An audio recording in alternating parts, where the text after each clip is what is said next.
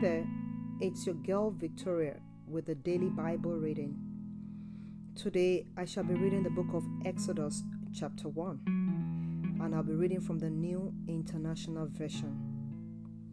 These are the names of the sons of Israel who went to Egypt with Jacob, each with his family: Reuben, Simeon, Levi, and Judah; Issachar, Zebulun, and Benjamin; Dan and Naphtali; Gad and Asher. The descendants of Jacob numbered 70 in all. Joseph was already in Egypt. Now Joseph and all his brothers and all that generation died, but the Israelites were exceedingly fruitful. They multiplied greatly, increased in numbers, and became so numerous that the land was filled with them.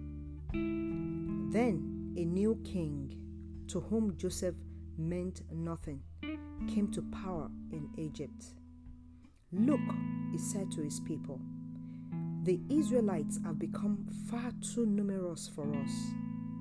Come, we must deal shrewdly with them, or they will become even more numerous.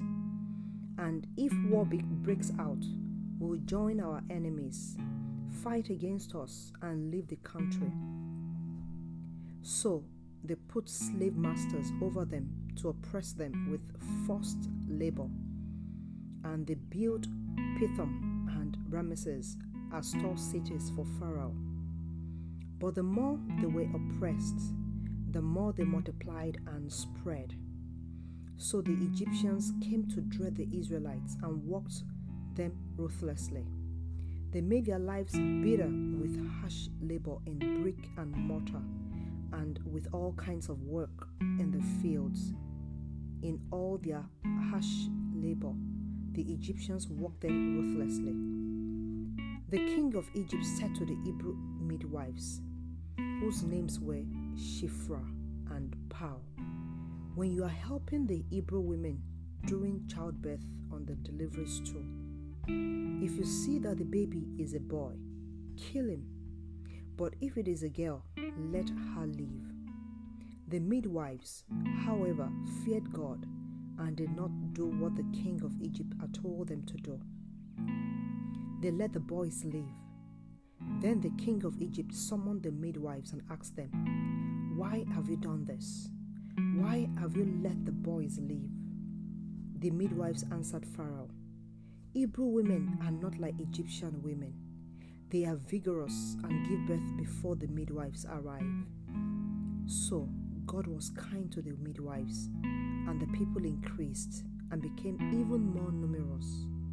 And because the midwives feared God, He gave them families of their own. Then Pharaoh gave this order to all these people: "Every Hebrew boy that is born you must throw into the Nile, but let every girl live." This is the end of the reading for today. May the Lord bless His word, and may He lay a word in your heart today. In Jesus' name, amen.